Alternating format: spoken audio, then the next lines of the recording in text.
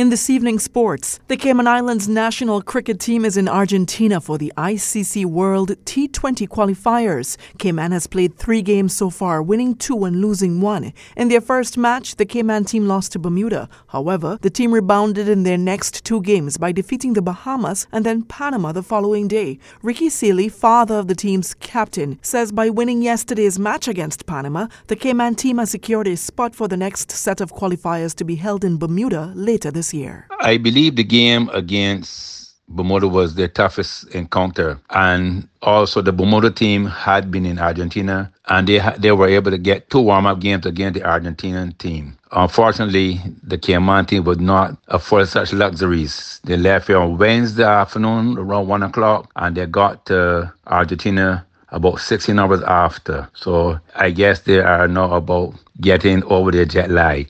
I am particularly proud of the achievements so far. Having not participated in any international cricket for a while is a good booster for the team and for the supporters of cricket here in the Cayman Islands. The team is looking forward to its 3rd encounter, which will be against host Argentina tomorrow. I think that game will be at about 8:30 Cayman time. Argentina being 2 hours ahead of us. But the guys have played 3 games so far. They won 2 and lost 1. A very good achievement thus far. Looking forward to their 3rd victory tomorrow. Sasha De Alvis was the man of the match versus Bahamas, while Ramon Seeley was man of the match in the game against Panama on Thursday. This is the first stage of the qualification pathway in the Americas region sub-regional qualifier. The tournament forms part of the qualification process for the 2024 ICC Men's T20 World Cup. The top 3 teams in the sub-regional qualifier will progress to the Americas regional final, which will be played in Bermuda between September 28th through October 8th. Cayman will face its final game tomorrow against Argentina at 1:30 p.m. Cayman time. Tune in to icc.tv to secure a link.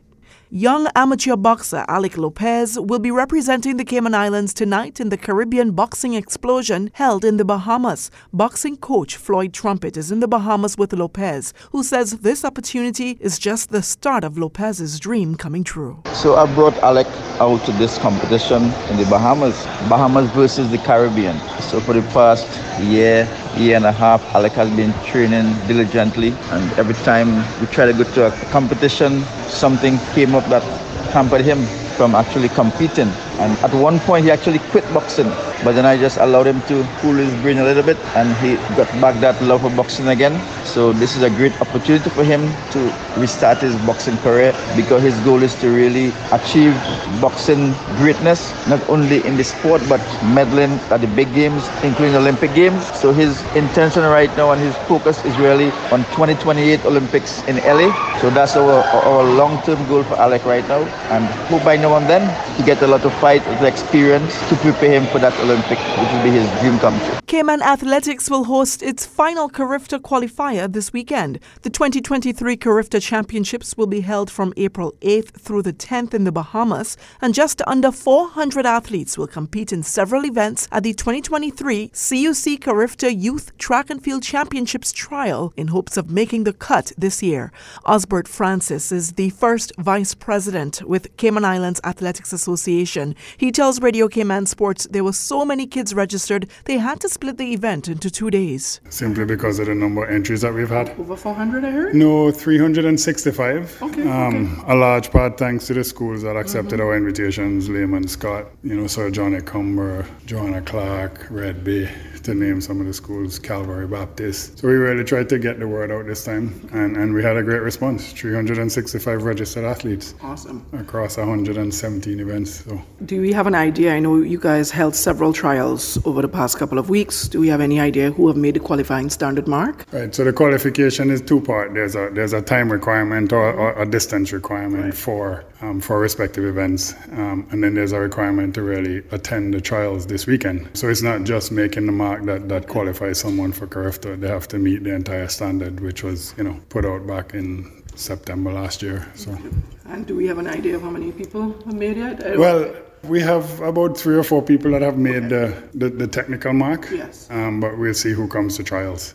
and then the selection committee will base their decision off of that. So stress again for me why this meet is so important. It's crucial. If athletes are looking to represent the island at Carifta, this is part of the requirement, is attending this meet. And that goes for our overseas athletes as well as our local athletes. So we try to put the same standard on everyone. And encourage the fans, the people of the Cayman Islands, to come out and support the athletes. I mean, we keep trying. We're trying different social media platforms. We've reached out to them. They've been a great help to us in trying to get the word out. So yeah, if you're not too busy tonight after 5:30 after work and you're looking to see some young athletes do their thing, Truman Bodden. And then there's tomorrow as well. And there's tomorrow, 2 o'clock tomorrow afternoon. And tomorrow will probably be about 4 hours as well. So it'll probably be 6:30 to the end. And last week was the Truman Bodden Classics? It was. And how was that? A week before last. It was very well attended. I think we had over 280 athletes at that. So we've been steadily increasing the participation by the athletes over the season. So we hope to continue. The 2-day trial began at 5:30 p.m. this afternoon and will continue tomorrow, Saturday, March 4th at 2 p.m. at the Truman Bodden Sports Complex. Of course, all are encouraged to come out to this meet to cheer on and celebrate our athletes. And netball lovers can head on down to the Truman Bodden Sports Complex netball courts to catch up with the latest and exciting netball action on island. Technical Director for Cayman Netball, Janet Letman, speaks with 2 players of the game. I have 2 ladies who are the most valuable player for both the teams. So the first person I'm going to introduce is Catherine Corkish, Sky Angels. Jamie Rankin, Rising Stars B1.